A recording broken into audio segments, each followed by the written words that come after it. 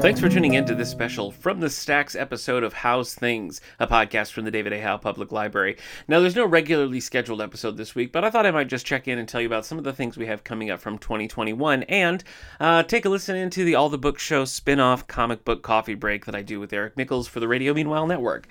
I'm excited to kick off 2021 because I've got a series of interviews coming up for How's Things. The first is one from Don Daneman, who is an original member of the group The Circle. So you probably know The Circle from their hits Red Rubber Ball, Turn Down Day, and others. They also toured extensively with the Beatles and just have a really fascinating history as a band during a time in music history which is always fascinating to me, and the interview was a lot of fun. We get pretty in depth about the history of The Circle and really just kind of the scene of rock music in the 1960s.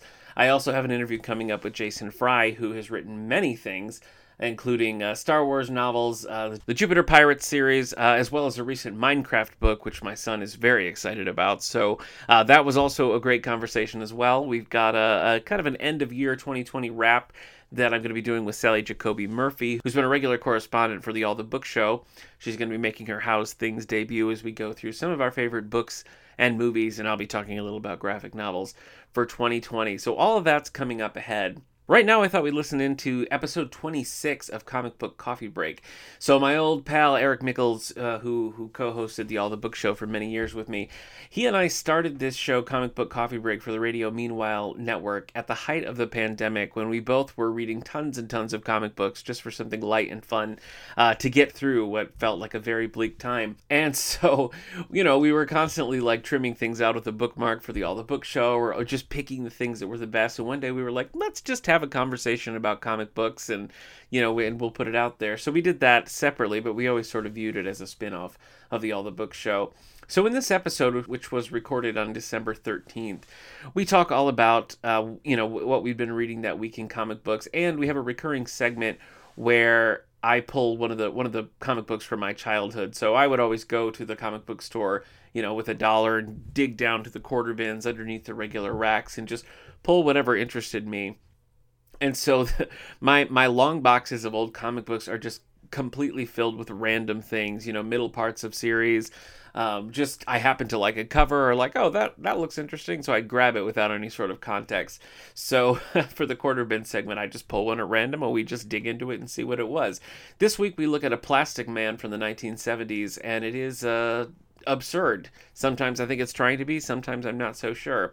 So anyway, take a listen to this episode of Comic Book Coffee Break, and since it's the holidays and I'm sentimental already, I'm going to play some old school music as well.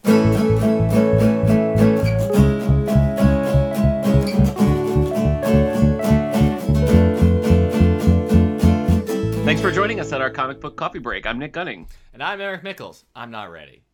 Just kidding, You're not? I am. Oh. Also known That was a online as twist. Dusk vs. Tweak. Yeah, for a long time now. Eric, I'm drinking Copper Moon's Blast Off blend. It's pretty good. And do you peep this mug? Look at this. This is a Mickey's Christmas Carol. Yeah. Mickey's Christmas Carol mug. I got this at a thrift store like 10 years ago. It's my most prized possession. I noticed that the satanic version of Pete as Ghost of Christmas Yet to Come isn't there. Yeah. It would take away That's some funny. of the warmth. In the storybook, he really is dressed like Satan, but in the actual movie, he's just got the hood and everything. He's so scary. He was scary in that. He was, yeah. We were trying to come up with a Super Mario Brothers version of Christmas Carol, and I can't decide if it's Wario or Bowser who is Scrooge in the situation, because the other one I feel like would have to be Ghost of Christmas Yet to Come. Yeah, I think Bowser. I thought that too, because Bowser has the Koopa kids, and they could all take the role of his nephew. Yeah, Fred. Yeah, they could all be like. I would watch it. Sure. Yeah, Mario is Bob Cratchit. Kendra thinks Toad has to be Ghost of Christmas Past. Yeah, but I think but also you have Baby Bowser, so maybe Baby Bowser could be Ghost of Christmas Past. Toad could be present. I think you got to go with Toad. I mean, so who you doing as Jacob Marley? Oh, that's I a feel good like one. Luigi's got the build, but the relationship's not there. Yeah, So, yeah, that's true. it's hard to say. I don't know. There's got to be someone. I mean, there's all those like Lakitus and Yeah. Koopas. Yeah. Huh. Anyway, what else do we say after we introduce our name? I usually say this show's brought to you by the Radio Meanwhile Network. Yeah, and you can find more about this show and others like it at our network's website, radiomeanwhile.com. On what are the other shows on radiomeanwhile.com? 902.1, here we go. We just recorded our annual Christmas special, which is coming out on the 17th of December. We looked at the movie USS Christmas, and it was a journey. Mhm. It was a journey, and I think we're better having watched the movie now. So listen into that. Even if you're not a fan of 90210, that's just a fun takedown of a Hallmark Christmas movie. Yeah. But that's neither here nor there. Here is the place where we talk comics, so let's get to it. How was your week in comics? Are you still reading comic books that you hate, or have we cycled away from that? I read a various amount of comic books, various types. Yes or no? Of likes Just or yes or no. likes Are you and still reading dislikes. comic books that you hate? I It's did not a read hard some question. comic books I didn't like, yes. And let me ask you this follow-up question. Did you read those comic books going into it knowing that you would not like them? I mean, I read Wicked and Divine Volume 7. Yeah, there it is. It's not that I don't know what I'm doing. But at this point, I've just got 2 volumes left, and I've got them with me. Yeah. I don't remember what happened in this volume. I read it Monday. Well, that's not a good sign. Monday or Tuesday. I have a similar one that I read. I mean, I won't get into it now, but I was writing it in the doc to tell you the ones I read, and I was like, I couldn't tell you what happened in this, so that's not great. But anyway, what's first on your docket? Oh, maybe is this the one where we find out the past setup, like how everything got set up with like there's a rules to the way these gods will be fighting or something, and maybe the character we've been following is different than the character we thought we were following, and everybody was in a cage at one point, and then they get out of a cage. Yeah, I mean that seems on brand. There's some characters living underground. I don't remember what happened in this, but I do remember being kind of interested and then not interested. Okay. Sometimes there's world building stuff I get into. At least you were kind of interested. That's something. I don't know what to say about it. I'm just along for the ride at this point. There's 2 more volumes. I thought I was going to finish it this week, but they're thick volumes, and I didn't want to. Yeah. Yeah. So I read them on my lunch break because they tend to fill out the lunch break. So yeah, we'll finish it next week. Wicked and Divine by Karen Gillan and Jamie McKelvey. So you got 2 more volumes of this thing you don't like, and you're going to see it through. At this point, it'd be crazy if I read 7 volumes and didn't read the last 2. I agree. I mean, agree you've with you. done that once or twice with something, right? I've watched every episode of How I Met Your Mother, and that show stopped being good at the halfway point. Yeah. So yeah. Lost fans. I know But what see, you mean. here's the thing. How I Met Your Mother, you enjoyed it the first half. Yeah. I never That's true. enjoyed this. That's a good point. What's That's an a good example? point. I guess this is closer to Gotham, but at some point Gotham did turn around and I was enjoying it. So I don't know what to say. I don't know. There's other stuff I haven't liked and I'm like, I'm never reading this again. I don't know why I've kept going. I guess I thought it would get better. And it never did. And then I was just too into it. I kept thinking the water would get shallow again eventually. Then before you know it, I'm drowning and swallowing seawater. In a weird coincidence, I've been listening to our podcast, the All the Book Show, and at one point I just got way behind, so I'm still like listening to some back episodes that we did forever ago, and I was just listening to episode 200 where you were talking about having just finished Gotham and how you and author David Dvorkin bonded on Twitter about how terrible it was, and at that point you said Gotham had negatively rewired your brain. So I'm just wondering, did it ever untangle? I don't think so. I think it's still there. Sometimes I say something or I think something, I'm like, oh my gosh, that's a post-Gotham thought. Yeah, that's a new Gotham world. It's just too much. Yeah, it did rewire my brain in a negative way. In a way that even my therapist was like, halfway through the series, she's like, maybe you should just stop watching this show. I'm like, no! It's a Batman show! Hey, there are novels. Do you want me to get... Christmas is coming up. Do you want me to... You said, I'd be happy to. I would be happy to. I'm Please, done. I'm out of the world pleasure. of Gotham. It would be my pleasure. Yeah. Speaking of watching things that are dumb, I want to talk to you about something that I watched, and that is a DVD copy of Transformers. Yeah, I let this slide because it's based. These have been comic books. Yeah. Otherwise, I would never want to talk about The Last Night. I know you don't want to talk about it, but I mean, we have some history together on the Transformers. Did we ever watch a Transformers movie together in theaters? No, I don't think we have any history with these. Well, the only Battleship. No, the only history we have together is when we were recording the Island of Dr. Moreau. Yes, Three Nice that's Things. The history, and then you that turned on movie the fourth upset movie. me so much that I turned on what's that one called? Age of Extinction. Age of Extinction. Yeah. Age of Extinction, which I had watched, and it felt like the longest movie in my life. Yes. Well, okay, so I mean, I watched all 3 of the first Transformer movies at a drive-in theater, like as they came out. The first one I think is decent. The second one I think is racist, and the third one I think is terrible. Then I didn't watch the next 2, and I watched Bumblebees in theaters, and like that was just fine. But after that Island of Dr. Moreau, I was like, you know what? I'm going to watch Transformers Age of Extinction. And that one I watched over the course of like 3 days, so it was like a TV miniseries for me. Oof. And it has some redeeming qualities. It has some good action, and like I like Marky Mark, so it's fine. This one, I can't. There's nothing good that I can say about it. Mm-hmm. Nothing. I'm happy to hear that. I was worried about you with this one. Nothing. Yeah. I just don't. I mean, it is so long. Mm-hmm. It's so very long. Yeah. I mean, it's kind of like when you break it down, when you think about it, it's like Optimus Prime comes back evil, and like that could be cool. That could be a cool story. And they have this whole like subterranean. They have to go underwater and then like underground. So there's like mini sub trying to find these like ancient submerged Transformers. And in that moment, I was like, okay, this is cool. Marky Mark gets like an augment so he can like make a sword appear and like sword fight Transformers, and I'm like, there's a world in which that could be fun, but this is not that world. You know who I've never needed to see hold a sword? Mark Wahlberg. Marky Mark? He's not the guy that you hand a sword to. Another weird thing is in the Age of Extinction, Stanley Tucci plays a pretty big role as a quasi-villainous character. This one starts during the time of King Arthur, and Stanley Tucci is there playing Merlin, but it has nothing to do with his character from the previous movie, and it was just very confusing. Also, Anthony Hopkins is in this movie. Like, what? I don't understand. I don't understand these movies at all, and I don't really know like what comes next. So, I don't know. Do you have a favorite? Do you have a favorite of the Transformers series? Of these movies? Yes. No. I mean, the first one, yes. I enjoyed the first one so much that when it was over and I saw another movie, I had been wishing it was the first Transformers movie. To be fair, that was Licensed to Wed, and you love that movie. Every time I turn around, it's right there. I did see the first Transformers a second time in theaters and had a good time with that. And I thought it was bad, but also kind of good. And then obviously, yes, the second one is terrible, but I actually had a fun time at the third movie, but I haven't ever rewatched it. Yeah. So, but I like one of the songs I like a piece of music from the third one. I don't think that I've seen a single one of the Transformer movies more than once. Yeah, that's probably so. Fair. Anyway, but I'm done now. I've seen them all because I watched the last night. Congratulations. I put that really low on the list, but like I said, Age of Extinction had some moments where I was like, yeah, okay, Marky Mark, let's do this. You got your good vibrations. What's a? I don't think he likes you bringing that up. Why not? I think he hates when you bring up Funky Bunch. The Funky Bunch? Yeah, no. I don't think he's a fan. What is a comic you read? Oh, you want to talk about a comic? Yeah. Well, okay. All right, I guess we can do that.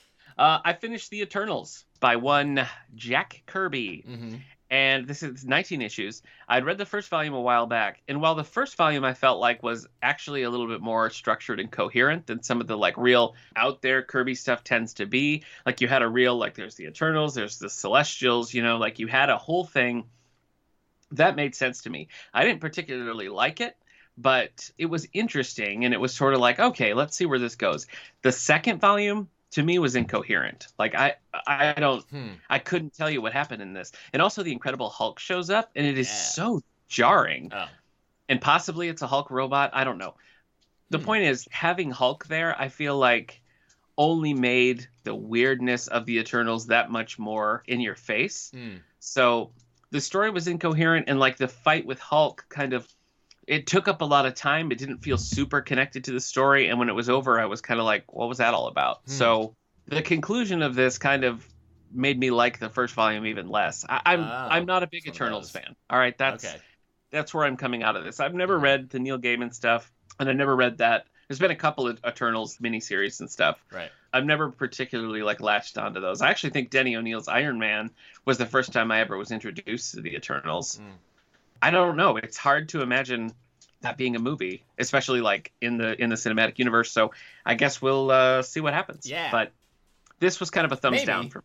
Who knows? Who knows what the future holds for any movies? Good point. 2020 is just the year of cast announcements and logo reveals. That's Yeah. the only thing we've Yep. had for movies this year.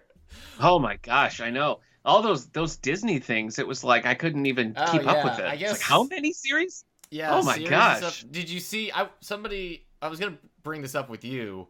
We don't have to talk long if you don't want to, but you are constantly trying to be a Fantastic Four fan. It's like it's something you've tried for years, almost as long as I've known you. You have tried to get to the point where you should be like, I like the Fantastic Four. Never been able to. They've announced a new Fantastic Four movie. The guy who's done the new Spider-Man movies is directing it. I don't know. Yeah. How do you feel?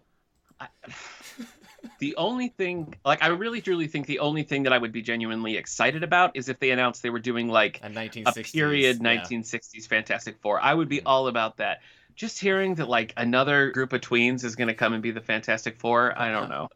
I have trouble caring about that. Okay, I was wondering. I don't know. I ended up buying the Tim Story Fantastic Four movies on Blu-ray. They came in a double pack because I don't think they're ever going to get better than this. Probably not. So maybe they will, but I don't know. And like you, it's like unless the Fantastic Four are the first, it's hard to care. Yeah. So they're all related to each other and they drive around in a space car. Mm-hmm. Yeah. Okay. Yeah. They just fit in this world I like it where like even less when they have kids. Like we're in like the Franklin Richards era. I'm just like, but you can relate to them now. Oh, I know I can. Yeah. Your son is kind of like Franklin, always getting into trouble. Yeah. X-Men are always trying to be like, he's a mutant, he needs to join us. And like, leave him alone. You know what? And I have a brother, and you are my best friend, but you're Rocky emotionally, like the Thing. Gosh. You know what I mean? Like your heart's a stone. So it's like it all kind of gels. I'm not super excited about it. I have to say, I genuinely thought it was a joke when I saw a tweet that was like, Hayden Christensen returns as Darth Vader. I was like, oh, good. Well, finally. But that's true. That's a fact. I thought, like, that's weird he's coming back as Vader. But somebody pointed out, like, it's for the Kenobi show, so he's probably coming back in flashbacks. Yeah, which I thought made more sense. So you just have to de-age him. Maybe not. Maybe he'll be in the Vader outfit. Sorry. Yeah, maybe. Yeah, you don't care about the prequel stuff. So. Not particularly. I mean, I'll watch an Ewan McGregor Star Wars show, definitely, but that was not one. My issue with most Star Wars stuff is that it's always centered around the 3 movies, and they have not diverted from that at all. That's true. Do you care about Rogue Squadron? Not particularly. Okay. I don't know. Honestly, I guess I just feel like I'm a little done with Star Wars movies. Like you got The Mandalorian. I think terrible movie that you love more than anything, and burnt the rest of us into the ground, and now you're good. Now you're fine. Now that we're just a radioactive shadow. I know it's not. I didn't do anything. No, you're just the person I can verbally attack right now. Because I liked The Force Awakens. Is that what this is the third about? one? Okay, No, it's fine. It's fine. I don't want to fight about Last Jedi. Okay. Not Last Jedi, the other one. I don't want to fight about Rise the new of Skywalker. ones. But yes, you were saying The Mandalorian and stuff. I don't know. Well, just that I feel like The Mandalorian shouldn't have worked, but somehow did. But to go from like The Mandalorian to 10 Star Wars shows, I don't know. To me, it's like we're getting into CW TV era, where everything's just going to coalesce into there is these a lot. big crossovers. There's too many. There's too many to pay attention to. I was never. I mean, I know Rogue One is like high on everyone's list, and it was never one that really like appealed too much to me. That's the show I'm maybe most puzzled about, the Cassian Andor prequel. Oh yeah. I guess it's just like 2 things now where he ends up dead. Mm-hmm. I don't know. I don't get it. Are there any other shows? I know. I'll see. It all depends on, like, I thought I was excited for The Mandalorian, and then it became a very different show. And it's just hard. It's like, boy, I can't wait to see how all these characters interact in the movies. Oh, wait. I know. They don't. Right. So, I don't know. We'll see. All right. Let's talk comics. Oh, right. Frick. Well, I said the Eternals. What do you want to talk about? I read Wonder Woman Dead Earth. I'll talk about something I liked. Hey, okay, yeah. Hey, now let me ask you. Did you just become an early, like, 60s Disney musical? You just became the Parent Trap. Hey. Oh, yeah. Let's get together.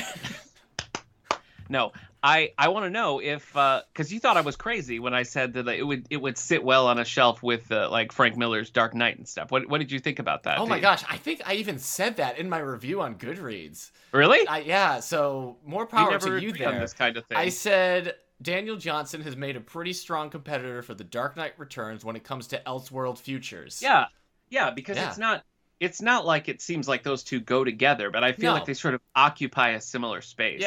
Yeah, this book is crazy. So what is under the DC Black label? This is by Daniel Warren Johnson, who also does the art. Then I think so. If he's not inspired by 80s anime, I'll eat my Incredible Hulk t-shirt now. It's crazy. It feels just like that. It reminds me of like Fists of the North Star, a little bit of Akira when it comes to the body horror. It like the lettering has this crazy punk rock kind of feel to it. Very underground comic stylings. Has like a future like post-apocalyptic Conan the Barbarian feel to it. Mm-hmm. I think a complaint that I have a lot, whether in anything, in any media, novels, movies, graphic novels, I hate when when tonally things don't all go together. And I feel like that's about the highest compliment I can give this one, that everything from the art to the story to the lettering, everything about it is completely cohesive. And so, like it or not, it is a very well put together piece of work here. Yeah, and I've only read it. I got an advanced screener copy with the watermark, and everything. So I'm really looking forward to when my library gets in the full size. Yeah, the hardcover was nice. Yeah, nice panels. The art really popped. Yeah. There's flashbacks to how the world got like this that are good. There's some twists that I did not see coming. Yeah, I had a good time. It really does. You're right. You were right to say Dark Knight Returns because it feels like Wonder Woman's Dark Knight Returns. Yeah. In a lot of ways, but not in a way that feels like, oh, they're just trying to be the Dark Knight Returns. It's like you said, it's just occupying that space, but it's its own crazy, unique thing. Reading this, like as a Superman fan, reading this made me all the more frustrated that all we have, to sort of occupy that same level of things is Frank Miller's Superman Year One. Like I want a Superman story that could sort of go with this, and that's I feel like you could say All-Star Superman, but All-Star Superman is much longer. Yeah. And it's still more like traditional Superman. Like it kind of has like a finality to it, but it's not the same kind of like Superman's like this Earth is crazy now. So I was on the fence, and again, like mine wasn't ideal to be figuring this out. What did you think as far as Wonder Woman's age?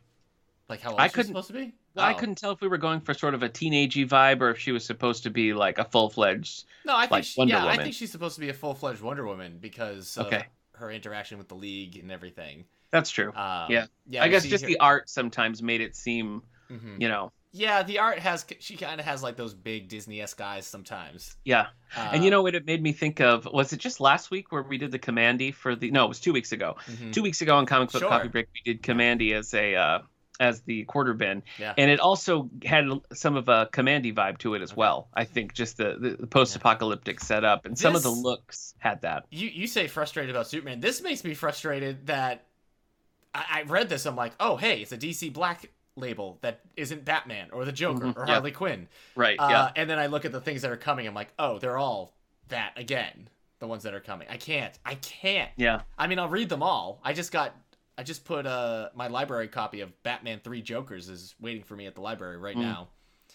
Well, it's kind of like the DC animated movies. They make the one Wonder Woman with Kerry Russell, and because it wasn't like as high selling as some of the Superman, Batman that came before, it was just like, scrap it. We're not going to invest in this at all. Just Batman. Yeah. No, this is sweet. Deal. I agree. Well, I'm glad you liked it. That's cool. What else you read, Nick? Well, I guess I'll stick with Marvel then for a second. This is the one that I truly can't remember much about. I finished off the Ed Brubaker Captain America, and not the one that everybody likes. This one, to me, feels like an afterthought. I don't know. It is weird that he stuck around to do this, because they're just so different than what he's done, but also boring to what he's done. Yeah. This, to me, feels like when you're reading a long run, and it's like you go from one creative team for like 40 issues, and then you have like, okay, well, the new team's not going to come in for another 5 or 6 issues, so we just need somebody to kind of like bridge this gap. That's what this entire 4-volume series felt like, was that little like Don't make any impacts on the character. Don't change the paradigms too much. Just get us through until we start the new wave. But I mean, this was a number one. This wasn't like it was continuing. Like they started this series, and to me, it was just a spinning wheel the whole time. I don't have anything good to say about it. I guess I don't really have anything bad to say about it. It was just kind of a waste of time. I did write something about it saying that it's not great, but I did like that the 1950s Captain America had a nice send-off. Yeah. I don't remember any of that in context, but apparently that's how I felt when I read this. Yeah, I mean it's dealing with issues from that era, certainly. You know, a big Hydra presence and things, and so yeah, I mean I guess I could see why you'd say that, but it just, to me, I don't know, especially because I've been also, you know, reading off like the classic Stan Lee, reading through the Marvel Masterworks of Captain America. That stuff is just so much more interesting. So to be, you know, all these years later reading this thing that's just sort of like, and then Hydra shows up and Captain America throws his shield for, you know, whatever this was, 20, 25 issues was not great. So I'm not really sure where to go from here, Captain America wise, because I've read some of the stuff where it's like, oh no, he was really a Hydra agent the whole time. I've read some of that. I've read some of the Sam Wilson Captain America, but I haven't like gotten from there to Sam taking over yet. I haven't gotten to the point where Steve's aging picks up again. So I'm not really sure what happens in between. Doesn't Mark Waid take over? Is that where I'm at? Next? And John Romita Jr. is doing the art? I think that's where I trust read you next. on all Marvel things. Okay. Well, then I'll do it. I've always been a Captain America fan, you know, just sort of like abstractly, probably dating back from the old cartoon. And the movie. And the movie, yes, that Matt Salinger movie that I watched constantly, that we would check out from Blockbuster all the time. But I just, not until like the last several months have I really like read it with any sort of diligence. So I'm having a good time with it, but I'm preferring the old stuff to certainly to this run. Gotcha. I read a book called Witches. Okay. I don't know if you've heard about witches. They tend to get stitches. Is that spelled the traditional way? No. Oh. It's Wytches. Oh, okay. So you know it's serious then. Yeah. Witches. This is by Scott Snyder, and the artist is Jacques. You can't quit Scott Snyder. I don't know. You can't. I like his stuff. You can't. I think he's done for Batman, but I still like his stuff. Well, okay, maybe more or less. I liked American Vampire, but he's like given up on that forever. Okay. All right. Witches is just a story. It's like 6 issues. I'm glad it doesn't continue because I wouldn't be able to keep reading it because it is a bit too creepy for me. Oh, okay. Though you don't really deal with witches in this. It's really like just monsters in there that have some connection to witches. Basically, the idea is that this family promises a child to these witches or these creatures in the woods. What kind of setting are we talking about? Is it like modern day? Is it old timey? It's modern day. It centers around a family, a husband and wife trying to raise their daughter who had a terrible experience. Maybe she killed someone, maybe she didn't. Where we find out throughout the book, and the dad is trying to get that, but meanwhile she's being haunted by these witch creatures. Okay. But yeah, the art is creepy at times. The setting is creepy. Once it was over, I was like, well, I never want to read that again. Or this series. And he hasn't continued it. Scott Snyder seems to have almost like now I'm going to be doing this. It's like, right, but are you ever going to finish American Vampire? What? Oh, right, sure, I'll write this. Oh, wait, what if witches were monsters? It's spooky. I'd suggest this for like a Halloween read or something, but don't go in expecting like witches. Okay. Like people dealing with witches. So, well, you know how I love a good seasonal read. I think this might be too spooky for you. Okay. I think. All right. We'll see. It was too creepy for me. Seriously, once this was over, because it's good. It's set in like Litchfield, New Hampshire, or I don't know if that's a real town, but it's set in New Hampshire. It has this creepy vibe. It's something that like the quality of both the writing and the art are good that you'd want to follow it, but I wouldn't want to follow it because it was so spooky. So, same reason I never kept reading Lock and Key. After reading the first volume, I'm like, too scary. So, sorry, Joe Hill. Yeah. No thanks, mister. Also, tell your dad to edit. Save it for next Halloween, Eric. Are we going to do another Stephen King Halloween book as we've done every year for the past 7 years? Or do we need to move on and pick a new author? I think we could still fit in a King. Okay. Yeah. All right. Let's talk DC for a minute because I did read a few DC things. One is called The Flash, the Silver Age Volume The 1, and Flash. this is a massive collection of Silver Age Flash. Uh-huh. And it was actually pretty good. I bought this from Barnes and Noble like on my Nook forever ago. They were doing I was going to say a flash sale. But they had like a quick little like weekend sale of DC Comics. And so this was like $4 or something like that, but it's like 400 pages of like early Flash stories. So I've had it forever. Mm-hmm. And this was one that I downloaded onto my phone. So if I'm just like trying to kill time or something, I would read through. So I've actually been sort of reading through this one for months now, but I finished it up and it's good. You know, it feels a lot more cohesive than, you know, even some of the mainstream, like more mainstream titles like Superman or even Batman at the time. It still has that Silver Age goofiness to it, but it's a little bit more because Barry's a scientist, you know, so it's just a little bit more grounded, I feel like. Uh-huh. He's just an ordinary forensic scientist to the rest of the world anyway. Right. Yeah. But this has basically the introduction of all the rogues. It has the introduction of Kid Flash. It has a lot of really like landmark issues of the series. And it was interesting to see the rogues pop up for the first time because that's one thing I feel like anybody who reads Flash comics or is familiar with the character, the rogues gallery for Flash is always put up there pretty high. Yeah. And while reading this, it kind of dawned on me that I feel like that's just because they stuck with them, you know, like because reading the first, like Captain Cold or Mirror Master or whatever, reading the first one to me didn't really feel any different than many of Superman's one-off villains. You know, during this time, it was like every week you get some crazy new like supervillain to come and fight Superman, but they never invested in them. That's why Superman only basically has Lex, you know, Lex, Parasite, Toyman, I guess you want to put in there. Like it's not a big group, Brainiac, of Superman's, you know, rogues.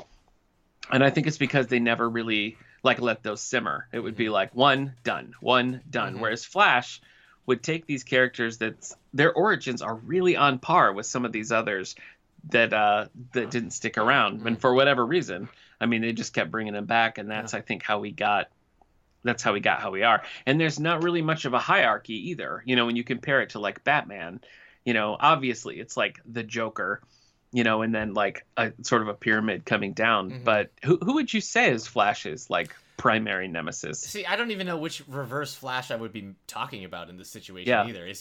There's Reverse Flash and there's Zoom. Right. So whichever one I'm talking about is the one I would say, but that's just because they're like, you know, the opposites thing. Yeah. But even that is just like he's more like he'd be to Flash what like Ra's al Ghul is to Batman. He's like the big one who can take Batman because he's just he's got so many more resources than the others. So yeah, I don't know who would be like his I mean, Captain Cold seems to be the one that's positioned as like the leader of the rogues. Yeah. But I mean, he's just a guy with an ice gun. I would almost give it to Grodd. You know, if I was going to say who like the primary Flash villain is, just because I feel like the Grodd stories kind of like hit Flash on a more elemental level. They used in the Justice League cartoon. The Flash villains was Gorilla Grodd. So the Grodd introductory stories were really interesting. They felt very different than, you know, the current Grodd stories. The way they all came about, I don't know. It was more of a Planet of the Apes kind of vibe than what you get later on. But I liked this, you know. I mean, I think if you are not used to Silver Age comics, you probably wouldn't like this. Though, if you wanted to get into Silver Age comics, I would recommend this over Superman or Batman. Sure. Because I think it's just the storytelling is stronger, better, you know. Faster. Yeah. But Flash, I think, you know, Flash is able to really have its own identity, whereas the Green Lantern comics of contemporary times were very, very much like 1940s serials. Right. Like they had that kind of sci-fi vibe to it, whereas Flash, I think, is attempting to be modern and somewhat serious, which is unique for DC at the time. So Flash Archives, Volume 1. Okay. Do you have the second volume near you? I don't. Oh. Sorry. Speaking of rogues galleries... Yes. Speaking of rogues, hey y'all. Speaking of a whole bunch of villains, I finished Tom King's Batman run. Oh wow! I finished the last 3 volumes. One was called Something, and then the other two were City of Bane Part 1 and 2. Oh. You would Well, he likes his Bane, doesn't he? He loves his Bane. He loves non-realistic dialogue and Bane.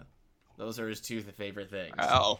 So it was Volume 11 was The Fall and the Fallen, and then there were 2 Bane parts. 2 Bane. I don't think I've read any Batman post The Wedding. I think that's as far as I've gotten. Right. I don't really know how to talk about this, because you would think City of Bane, there would be something about the villains taking... Okay, so the villains have taken over the city. They've taken over Gotham. But it's everything about Tom King's run has just been like a tone poem. Am I saying that right? A tone poem? Like poetry tone? Sure. The idea that like you're getting feeling and poetry through the art and writing more than you're actually getting a cohesive story. Like you see one scene where like Damian is like, I'm gonna fight you, and then turn the page and it's just something not connected to that, and then you go back and now Damian is just riding his bike off, and it's just like, well, what happened? You just, that's weird. There's always these like jump scenes because he's not telling that kind of story, but it's like, well, this is not a type of writing I enjoy for the most part. It's hard because Tom King, he's an interesting writer. He's done an interesting run on Batman that stands very unique from everything else, but it also hasn't been very good. I feel like the things I enjoy through his entire run, through all 85 issues, is their moments or things. There's like an issue in there, like, oh, that was fun. There's these concepts that you like, but then when you're like, oh wait, but I also had to read like 12 issues with Gotham Girl and her what was her brother's name? Oh yeah, I don't even remember. Just, you have to read that stuff, and then you have to read just this whole like 80 pages of Batman and Catwoman being like, why do you run, Cat? Because why do you chase me, Bat? Because you run, Cat. I remember because the you cat chase bat. me, Bat. Cat. Just non-stop. Do you want to start an a cappella group called the Tone Poems? The Tone Poems, Tones, sure, maybe? yeah. We need a few more guys, but if you're willing. Hello. That's you. Hi. Hello. No, you got it wrong. How you Forget doing? It. I'm taking the Tone Poems in another direction. I think I mentioned before that he also brought in Thomas Wayne Batman. Oh, okay. I mentioned this in one of that Thomas Wayne Batman is now in the DC universe, and he's not happy. His goal is to stop Batman from being Batman. He wants Bruce to be happy and not depressed and being Batman. So he's doing everything. So like the whole breaking the bat idea is here. Boy, I am sick of seeing Bane break people's back. I mean, I get that he did it once. That doesn't have to be his go-to move. It's so crazy. I wouldn't think so. The point is, like, the idea that Gotham is being taken over by the villains, I just don't understand how it's allowed by everyone else. And I don't really understand how Batman has been beaten in these situations. You know, I think of like No Man's Land, and they kind of went out of their way a bit too much to explain why other superheroes and the government aren't helping Gotham in this situation. And I just feel like they over-explain it, especially because if they had just waited 20 years, we'd all be like, yeah, of course the government wouldn't help this city. But with this, I feel like I could have used an explanation of like, where's any other superhero being like, oh wait, Killer Croc shouldn't be the police? Mm-hmm. You know, speaking of the Flash, where's the Flash in this? Yeah, call him up. And so it just feels very messy. I don't really feel like what he's trying. He goes for the same kind of thing that No Man's went for, except it's Bane, and now this evil Thomas Wayne. And it gets more focused in the second volume when it gets more focused about Thomas Wayne and stuff. But I don't know. I guess when I saw the title City of Bane, I was like, sick. This should be exciting. Every time I get into something, like the whole war of jokes and riddles, I'm like, okay, sure. Riddler and Joker are going to be duking it out. They're at war because they're kind of similar, but they're not. And then you read it and like, oh, this is something different. It strikes me that Tom King is trying to be more mature than he thinks past Batman things have been, but it also just becomes messy and boring. So, I don't know. He's interesting. I mean, for the most part, I don't even know if I liked if I could say I liked his Mr. Miracle, but I just thought it was interesting. But I don't know, 85 issues of Batman, and now he's doing the Batman Catwoman 12-issue series, but that's under the Black Label, I think. And he said it's kind of standalone. He's doing a bit of a Mask of the Phantasm, but if he thinks he's the first person I love the to Mask do of the anything Phantasm. Mask of the Phantasm, he's crazy. I'm sure it'll just be more of like Bat Cat, Bat Cat, Bat Cat. Shut up, gosh. Yeah, I'll let you know when I get there. I did read one other DC Comics thing, and that was Static Shock: The Rebirth of Cool by Dwayne McDuffie. Is this like contemporary with the show? I don't really know where this falls, actually. I mean, this is the only Static Shock that I've read was the New 52 Static Shock, which was bad. This is actually Dwayne McDuffie, who created the character for Milestone Comics, which DC now owns back in the day. When I looked up the cover, it looked like it came out in 2001. The costume is more reminiscent of the one you see in the show, so it must be. I mean, it must be connected in that way. Have you ever watched the show? No, not really. Because you've been really into like reading Static Shock stuff, but like that'd be like if all you've ever done is read the Batman Beyond comics. Yeah. Okay. Well, yeah, this series came out in 2001, January and through September 2001. So yeah. So, I mean, I liked it. I actually thought like I said, I was underwhelmed with the New 52 stuff, but this is back with the original creator.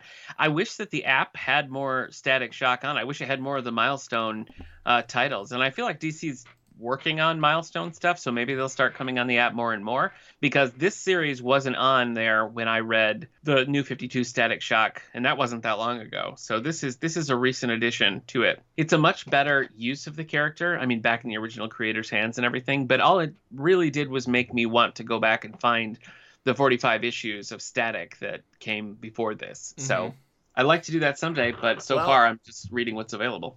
There's 52 episodes of the cartoon out there if you also want to do that. Yeah. My wife loved that. I feel like I was a little like on the old side when that came out. 2000, no wait, hold on. I can do this. Okay. It was on from September 2000 to May 2004. So yeah, so I mean that was like when I was graduating high school. A little bit after Batman Beyond showed up on the scene, but a little bit also before Justice League showed up. It was a fun future episode where they brought Static Shock into the Justice League cartoon. That's cool. Yeah. All right. Yeah, you were probably a bit too old for Kids WB at the time. You were probably like, yeah, but where's Teen WB? But I loved the Batman, and that was even later. So yeah, maybe I'm just fickle. I don't know. Yeah, fickle nickel. Did you read anything else, or is that everything for you? I read 3 volumes of Tom King's Batman. That takes a lot out of a person. Well, I was just trying to decide if you wanted me to talk about Shazam Family Giant, the Big Red Cheese, or not. I mean, I don't know if I do or not, but go ahead. Okay. Well, as you know, I'm a sucker for Shazam, always have been. And what I read here was a collection put together. I got this through Drive-Thru Comics, which is basically a digital comic shop. And the mini comics line takes a lot of old public domain comics and cleans them up and puts them in these little collections. And this was 99 cents, and it was 100 pages of classic like Shazam family stories. So I did really enjoy this. Shazam, I mean, when you're talking about 40s and 50s, it's really impressive how advanced I feel like those stories are. And this was just more of that.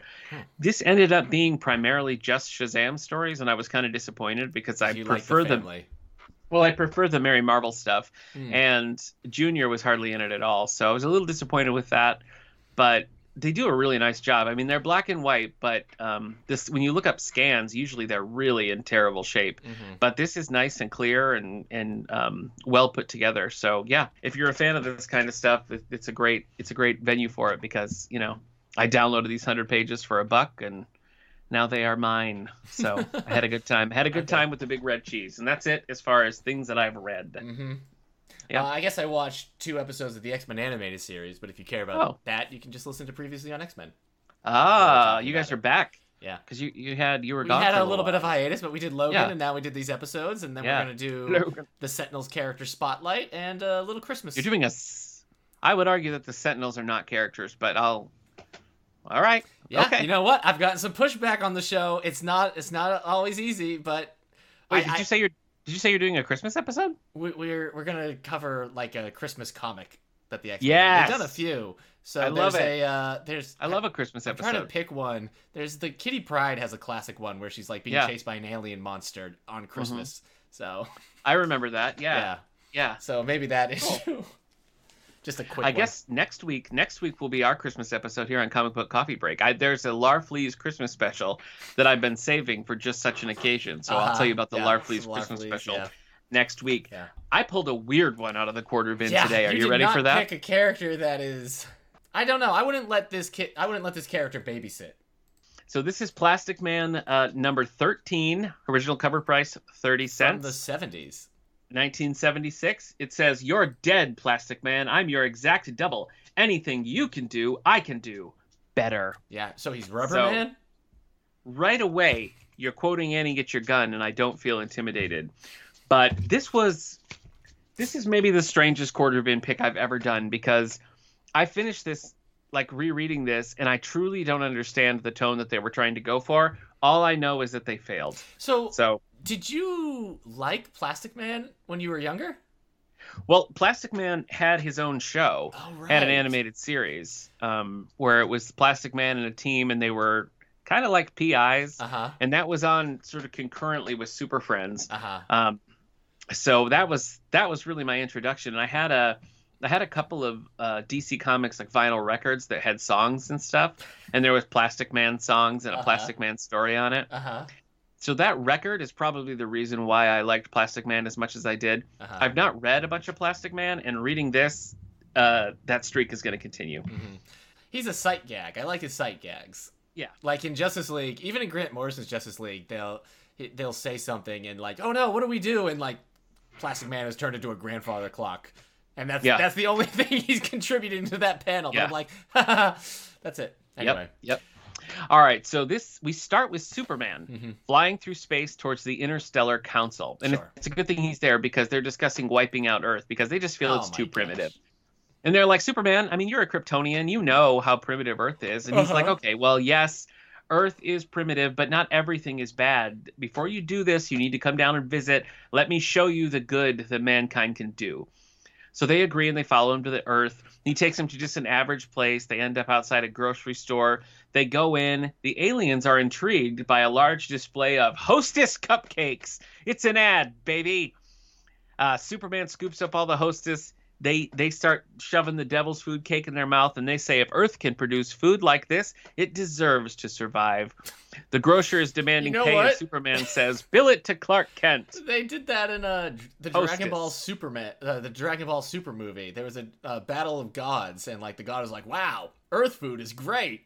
Yeah. You know. Well, maybe they got it from this.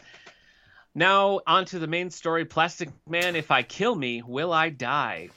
We start in Amarillo, Texas, and I offer no apology for this. I don't understand. We start in Amarillo, Texas, where Amelia Roost is given an award, a local award, for her hog call. It's the best hog call in Amarillo, Texas. Back at NBI headquarters, and no, I don't know what that means. Plas and the gang. NBI. Plas and the gang are planning a trip to Amarillo, a little R&R, but they're going undercover, so they're not recognized. It's decided that one guy will be a trombone player. Plastic Man will be his trombone. And I'm just going to let that hang there for a minute. Cut to Amarillo. And we see a man pucker up playing Plastic Man as a trombone. And he's just blowing and blowing, but no sound is coming out. I'm not making it up. That's how it goes. Here's the thing. His cheeks are puffed out and red, and they're like, "Why is no sound coming out?" But it doesn't stop him. And then we run into Robbie Reed. Robbie Reed was the lead character from Dial H for Hero, but something is wrong. Something is going on. He is sort of in a trance-like state almost, and he is obsessed with this woman named Rachel Evans. Like it felt to me like he was like hypnotized or something, and that was just like he had this one-track mind. I don't know.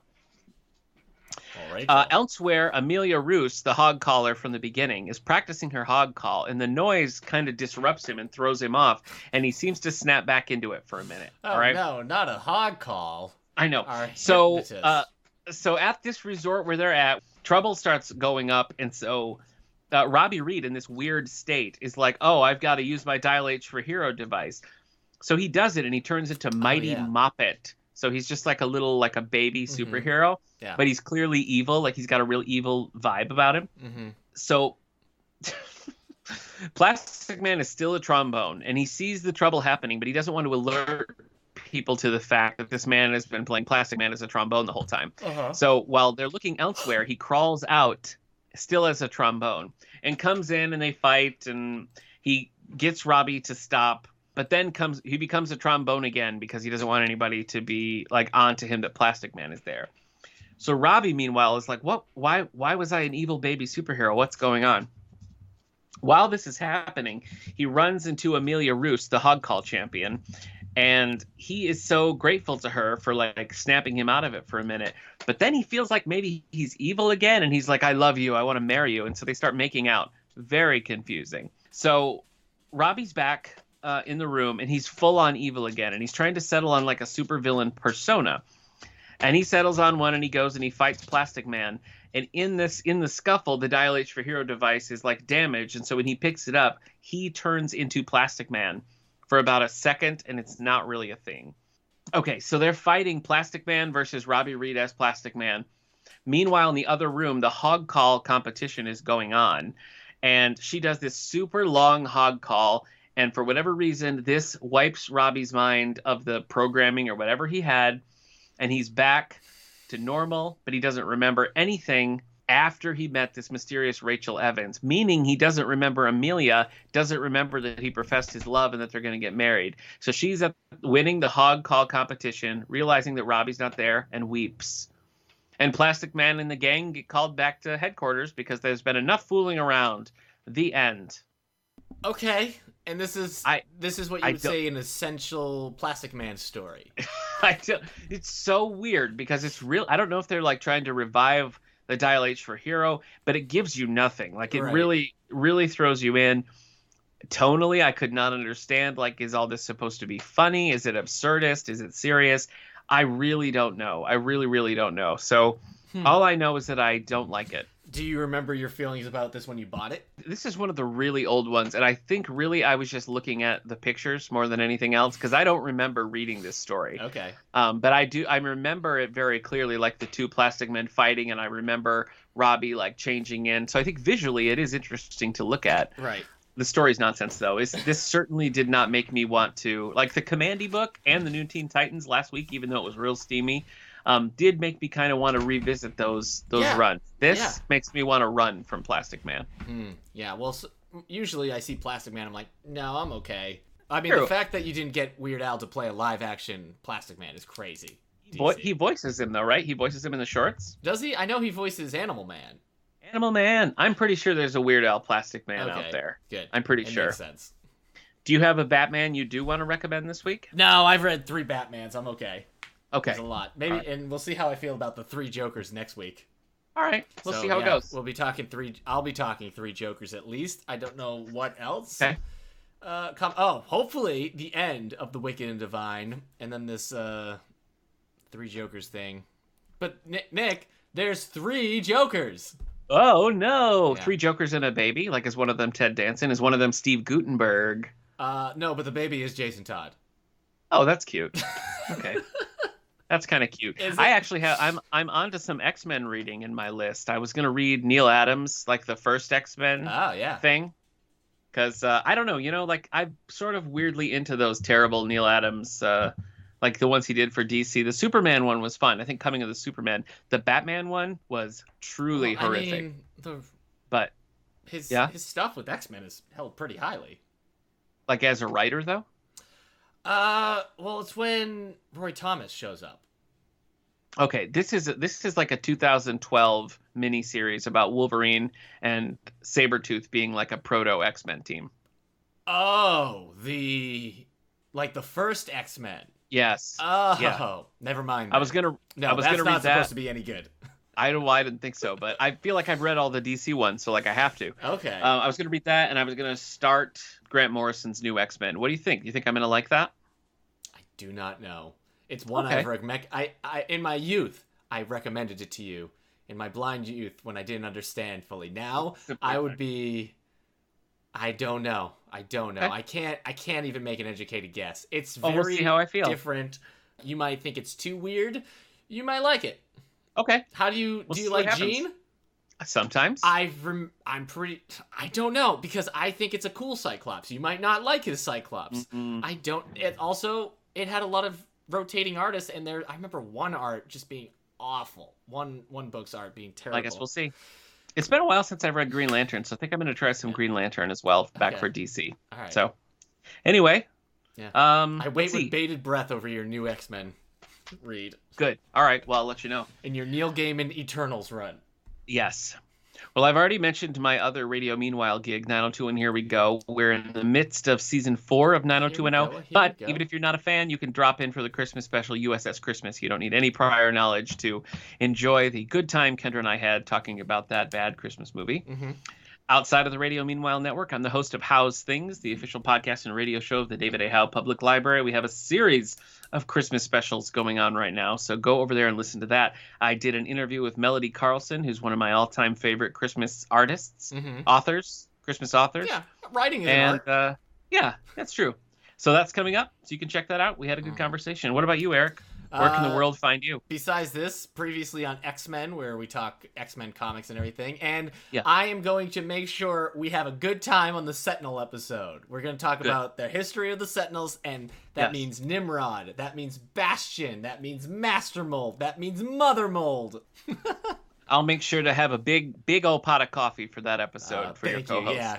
And then I also am on 90s Music's Got Me Like, where we talk a 90s song every episode. Last week was All Star. This week was Losing My Religion. And we got a Christmas episode next week. I love Christmas episodes. That's exciting. Losing My Religion ties into 90210 quite a bit. Did you guys talk about that? We did talk about how, and to quote my co-host, Kendra, she said, Losing My Religion is the perfect song for a relationship like Dylan and Brenda because they are constantly losing their religion over each other. I'm going to have to check my spam folder because I did not get an invite to guest star in that episode. I'm sure it probably just went. It's fine. Don't worry about it. Well, you know, once Seal turned us down, I just didn't have the heart to try anymore. Yeah, I understand. Yeah. That makes sense. Kiss from a Rose. Oh, boy. That was Michael McDonald's All right. Kiss from a Rose. All right. That's it. Have a good one, everybody. This was Comic Book Coffee Break. Sure was. Bye.